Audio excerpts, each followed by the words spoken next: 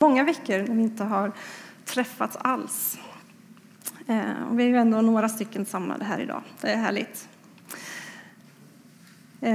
Vi börjar med att be en bön. Tack Fader att du är här. Där 2 eller 3 är församlade, är du mitt ibland oss. Tack att du är här idag med din heliga ande. Tack för att vi får samlas kring ditt ord. Förundras över det djup och det budskap som du har gett till oss genom ditt ord. Och jag ber att det ska få landa i våra hjärtan och få bära frukt. I Jesu namn. Amen.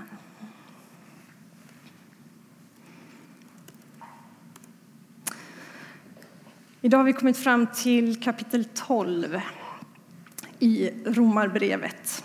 En predikoserie som vi har hållit på med i några veckor nu. Och jag kommer fokusera på första halvan av det här kapitlet. Romarbrevet är ett brev som aposteln Paulus skrev till församlingen i Rom. En församling som han längtade efter att få besöka.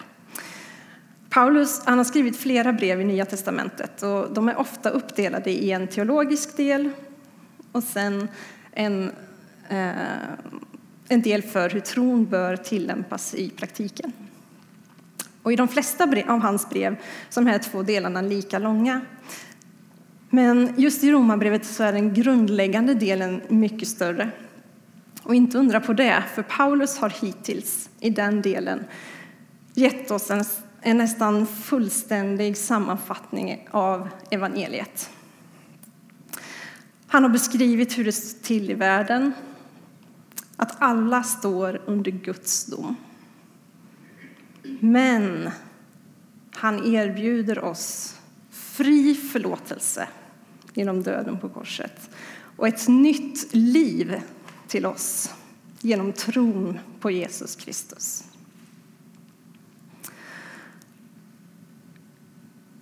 Vi har en 2-åring hemma som de senaste veckorna har exploderat i talet och pratar. Och han snappar upp alla möjliga ord och uttryck. Och den senaste tiden så har han frekvent använt uttrycket "eteva". "Eteva mamma? Mamma eteva?" Och han säger det på ett sätt så att man lyssnar ju lika nyfiket varje gång. Så man tänker, ja, vad har du att berätta? Och för det allra mesta så kommer det ingen fortsättning utan det är bara "mamma eteva". Men det är ju ändå ett uttryck som används för att man vill uppmärksamma den man pratar med om att jag har någonting spännande att berätta. Något oväntat, något revolutionerande, något fantastiskt. Något jag är förundrad över. Och är det något som väcker förundran så är det ju faktiskt Guds ord. Och det har varit väldigt inspirerande att lyssna de tidigare veckorna på de här teologiska samtalen som har förts kring några av kapitlerna i Romarbrevet. Och när vi samtalar och gräver ner i ordet så förundras vi över vad det egentligen står, vad det får för innebörd i våra liv. Och Johan och Eva var inne på det förra veckan i samtalet kring kapitel 11. Hur Guds verk i oss, som beskrivs i Romarbrevet, väcker förundran. Vi var förlorade, vi kommer alla till korta. Men vet du vad? Det finns nåd och förlåtelse. Och vet du vad? Det betyder ett nytt liv i Kristus. Och vet du vad? I det nya livet har vi hela Guds kraft till förfogande. Paulus ägnar hela kapitel 6 åt att beskriva det nya livet i Kristus. I vers 3-5 i det kapitlet står det: "Eller vet ni inte att alla vi som är döpta till Kristus Jesus är döpta till hans död? Vi är begravda med honom genom dopet till döden för att leva det nya livet. Liksom Kristus är uppväckt från de döda genom Faderns härlighet. För om vi är förenade med honom i en död som hans, ska vi också vara det i en uppståndelse som hans. Och den uppståndelsekraften har vi del av i det nya livet i Kristus. Och det tål att påminnas om, såväl till församlingen i Rom som till oss som Guds församling idag, 2020. För lika väl som det fanns människor runt omkring församlingen i Rom som längtade efter att se en äkta kristen tro och gemenskap, så finns de i allra högsta grad också idag. Och lika väl som församlingen i Rom behövde uppmärksammas på hur Guds församling är tänkt att fungera för att visa på den äkta tron och gemenskapen, så behöver vi påminnas om det idag. När människor går igenom en kris så brukar många komma till en punkt där man funderar över livet och vad som verkligen är viktigt. Och i dessa tider när hela samhället och hela världen gungar, mycket förändras och ingen vet var den här krisen kommer sluta, så är det många som landar i frågan: vad är det egentligen som är viktigt? Så också vi som Guds församling. När saker ställs in, ställs om och skalas bort. Vad är det som egentligen är viktigt? Och med det i bakhuvudet så hoppar vi rakt in i kapitel 12. Och där börjar Paulus med att skriva: därför uppmanar jag er.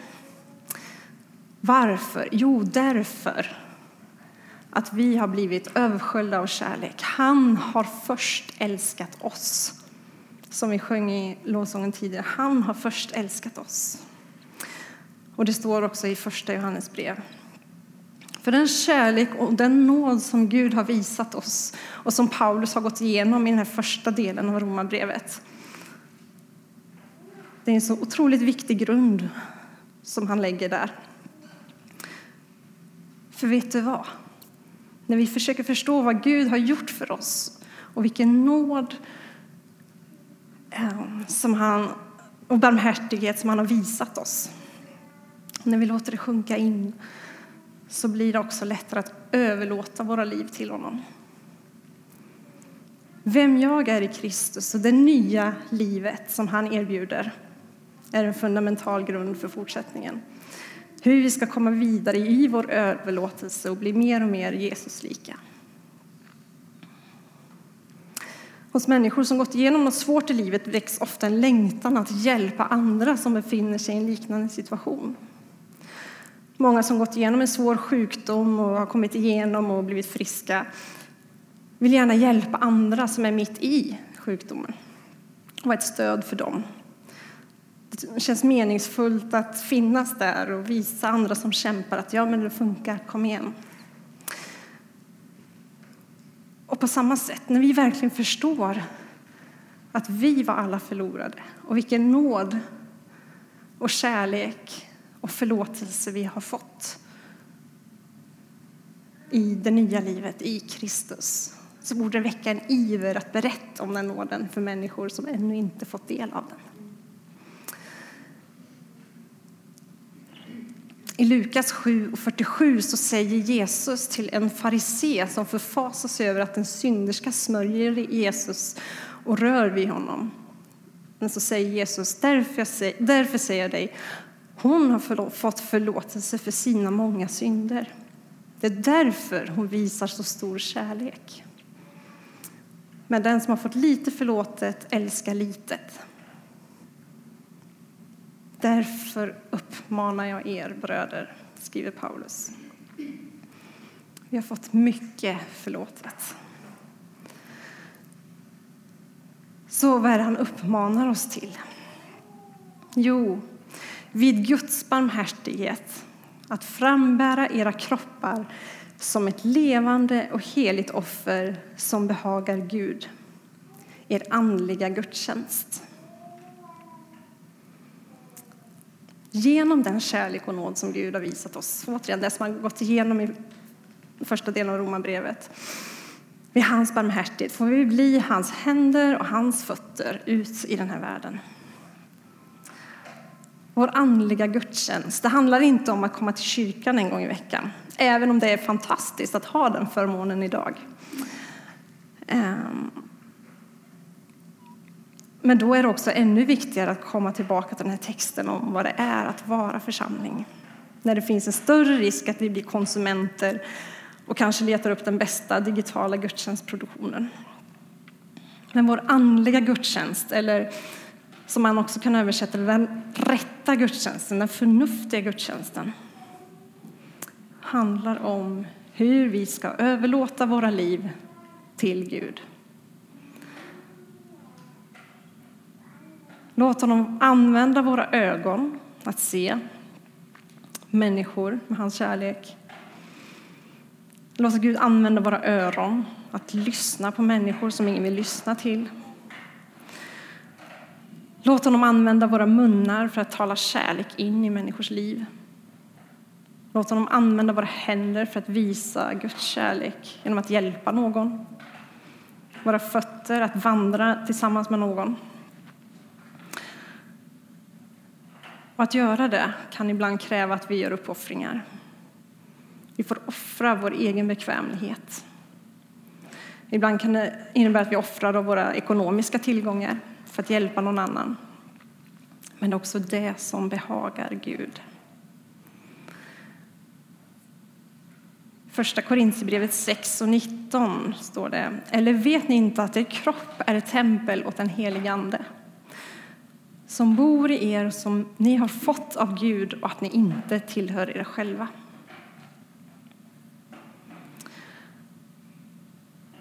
För vad är det egentligen som är viktigt när saker och ting ställs mot sin spets? Att jag lever för min egen bekvämlighet och det jag själv önskar och längtar efter? Eller är det relationer? Och att människor får lära känna Kristi kärlek och få ett hopp om ett evigt liv tillsammans med honom. Och ibland kan det vara en utmaning som heter duga. Och det kommer en utmaning till. För när vi går vidare i vers 2 så står det: och anpassa er inte efter den här världen, utan låt er förvandlas genom förnyelsen av ert sinne, så att ni kan pröva vad som är Guds vilja, det som är gott och fullkomligt och behagar honom. Anpassa er inte efter den här världen. Jag tror att det kan vara en av de svåraste utmaningarna vi har, både som enskilda och som församling. Världen vill att vi kristna ska anpassa oss till den. Valdemar berättade i en predikan häromveckan hur Migrationsverket uppmanar kristna konvertiter som de vill skicka tillbaka till sina muslimska hemländer att visa inte att du har blivit kristen. Lev som samhället vill att du ska leva, så blir du inte förföljd. Det är som ett slag i ansiktet mot den som vill leva som lärjunge och bli mer lik Jesus. För det är inte så Bibeln uppmanar oss att leva, att vi ska anpassa oss. Världen vill inte att vi kristna ska synas. Och kanske ibland när det är kristider, då kan kyrkan i vissa sammanhang få komma och ge tröst och hopp.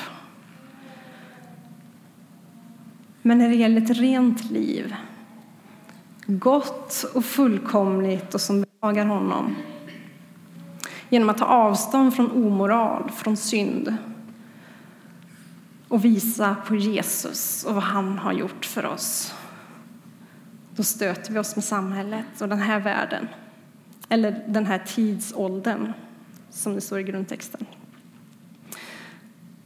Klarar vi att stå emot det i egen kraft? Nej, jag tror inte det. Men vet du vad? I det nya livet i Kristus har vi fått Guds kraft till förfogande. Så vad uppmanar Bibeln oss till istället för att anpassa oss efter den här världen?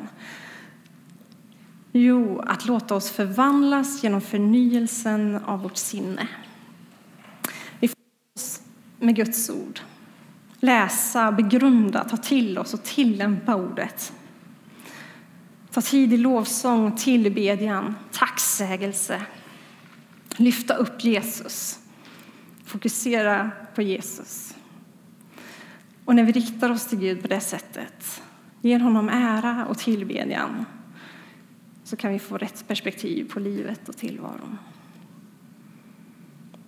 Det är så viktigt att vara en lovsjungande församling, att ha lovsången och tacksamheten, tacksägelsen i sitt liv. Och med ett förnyat sinne, ett liv i helgelse, där vi inte anpassar oss efter vad den här världen vill, då har vi också förutsättningar att pröva vad som är Guds vilja för mitt liv, för församlingen, för den här tiden vi lever i. För den här världen vill som sagt inte att vi ska synas. Att Guds församling ska synas. Ibland får vi höra att var och en blir salig på sin tro. Eller tron är en privatsak. Så sent som för ett par veckor sedan så skrevs en ledare i en av de stora kvällstidningarna som helt och hållet handlade om en kristen politikers uttalanden efter att han tillfrisknat från covid-19 efter 3 veckors sjukhusvård. Att han uttryckte lika stor tacksamhet över förböner när han låg sjuk som över den fantastiska vården som han hade fått föll inte i god jord. Ledaren skrev: tro är en högst personlig sak. Alla får tro på vad de vill, men så fortsatte han. Men tron är verkligen ingen privatsak. I alla fall inte om vi vill leva ett lärjungaskap som beskrivs i Bibeln. För Gud har utvalt församlingen för att förverkliga sina syften i den här världen. Och det är den gemenskapen som vi får överlåta oss till. Vi är inte kallade att leva själva, utan till att samverka med varandra. Att vara en Jesu lärjunge och överlåta sig till en gemenskap handlar om allt annat än att förverkliga sig själv.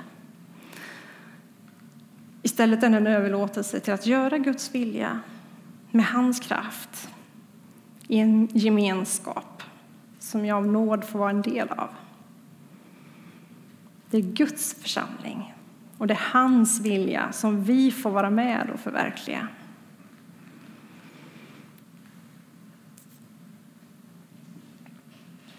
Med det med oss så läser vi fortsättningen i verserna 3 till och med 5.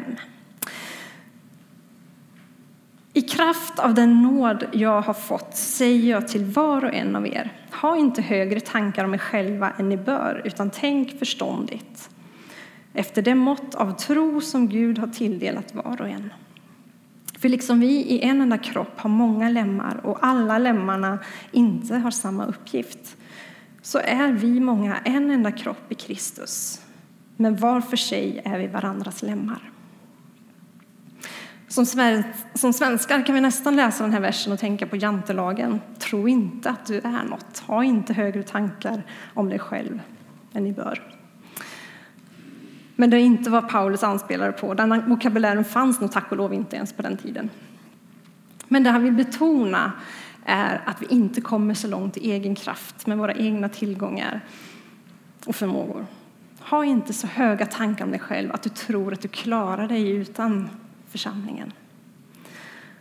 För församlingen är en alldeles unik gemenskap, en kärleksfull gemenskap där vi ska älska varandra, få växa tillsammans, bli mer lika Jesus tillsammans. I Johannes 13, 34-35 står det: ett nytt bud ger jag er, att ni ska älska varandra. Så som jag har älskat er ska också ni älska varandra. Om ni har kärlek till varandra ska alla förstå att ni är mina lärjungar. Vi behöver lära oss att älska varje lem, varje del i kroppen. Guds församling, där Jesus Kristus är huvudet. Och det är också i den gemenskapen som kraften är som störst. För Gud har inrättat församlingen för ett syfte. Att nå ut till en hungrande, behövande värld. Som längtar efter det som äkta kristen tro och gemenskap har att erbjuda.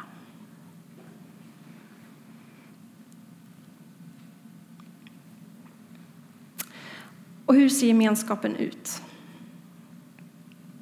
Vi fortsätter några verser till och ser vad Paulus skriver om våra uppgifter och gåvor. Verserna 6-8. Vi har olika gåvor efter den nåd vi har fått. Att profetera i överensstämmelse med tron. Att tjäna i vår uppgift. Att undervisa i läran. Att förmana med uppmuntran och tröst.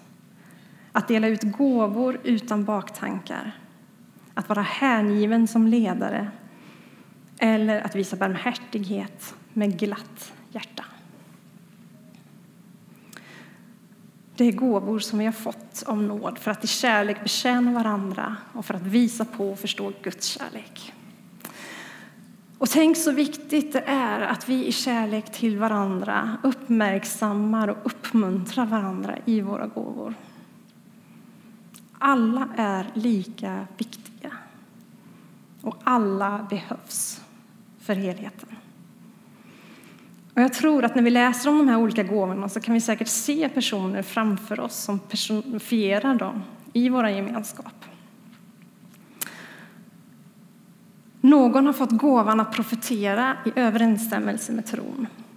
Och det är en gåva som har kommit till skymundan i våra församlingar idag. Jag tror det är jätteviktigt att den gåvan kan få komma i funktion igen. Vi kanske är flera som ser bakåt på tillfällen där den används fel. Men rätt använd, i rätt funktion, så styr den inte ett sammanhang, utan kan stärka. Någon har gåvan att tjäna i vår uppgift. Tjäna. Det grekiska ordet diakonia säger oss mycket. Tänk så viktigt det är med människor som är riktiga tjänare. De ser vad som behöver göras och gör det. Osjälviskt och utan att vilja få uppmärksamhet för det. Någon har gåvan att undervisa i läran. Det behövs goda förkunnare som undervisar så att vi förstår. Grundligt och pedagogiskt. Det är en gåva. Det förstår man om inte annat när man sitter och förbereder en predikan. Då beundrar man någon som kan göra det lättförståeligt, pedagogiskt. Eller när man sitter på föreläsningar på universitetet så märker man att det inte alltid är de mest framgångsrika professorerna som är de bästa på att lära ut. Det är en gåva. Och vi kan säkert se människor framför oss som har gåvan att förmana med uppmuntran och tröst. Ibland behöver vi vägledning och förmaningar. Tänk då att höra det från någon som har gåvan att i kärlek förmedla det man behöver höra med uppmuntran och tröst.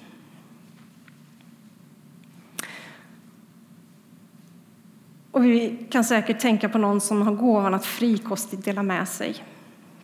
Jag tror att det är något som finns nedlagt sedan riktigt tidiga barnaår. Liksom samtliga av de här gåvorna på ett eller annat sätt. Vi har det naturligt. Men det här att vara givmild. Det kan man se tidigt hos barn ibland. Att vissa har det bara i sig att vara generösa och givmilda. Och den som har den gåvan ska tänka på att göra det utan baktankar. Och vi samtalade om just det i vår hemgrupp för några veckor sedan. Att när man vill ge en gåva till någon kan det vara bra att ge det anonymt. Då slipper man att sätta mottagaren i tacksamhetsskuld. Och det är att ge utan baktankar. Man förväntar sig ingenting tillbaka. Att vara hängiven som ledare. Tänk så många hängivna ledare vi har i vår gemenskap. Som har förmåga att leda.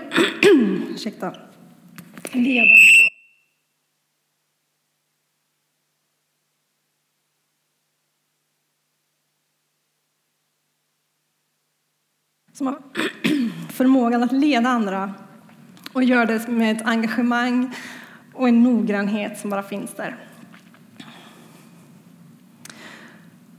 Och till sist gåvan att visa barmhärtighet med ett glatt hjärta.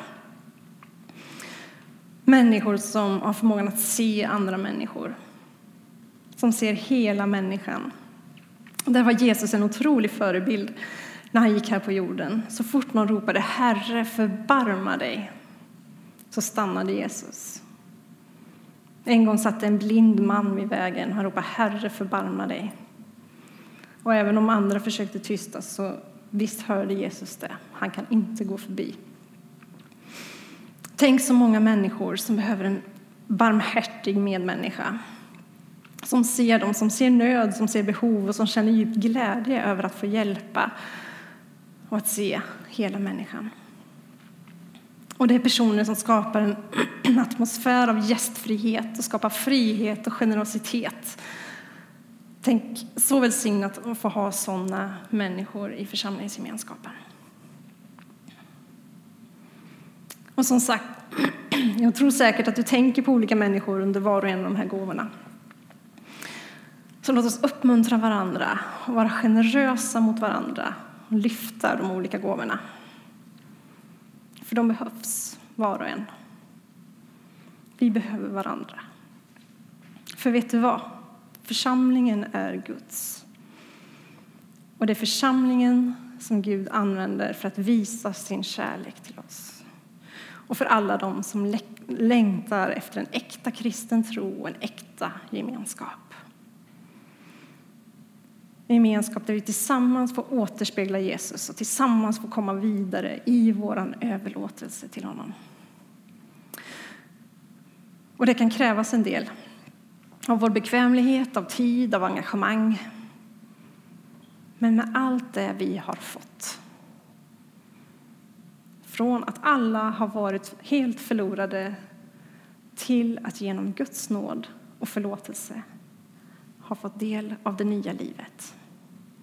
Så får vi överlåta oss i glädje och tacksamhet över det vi själva har fått.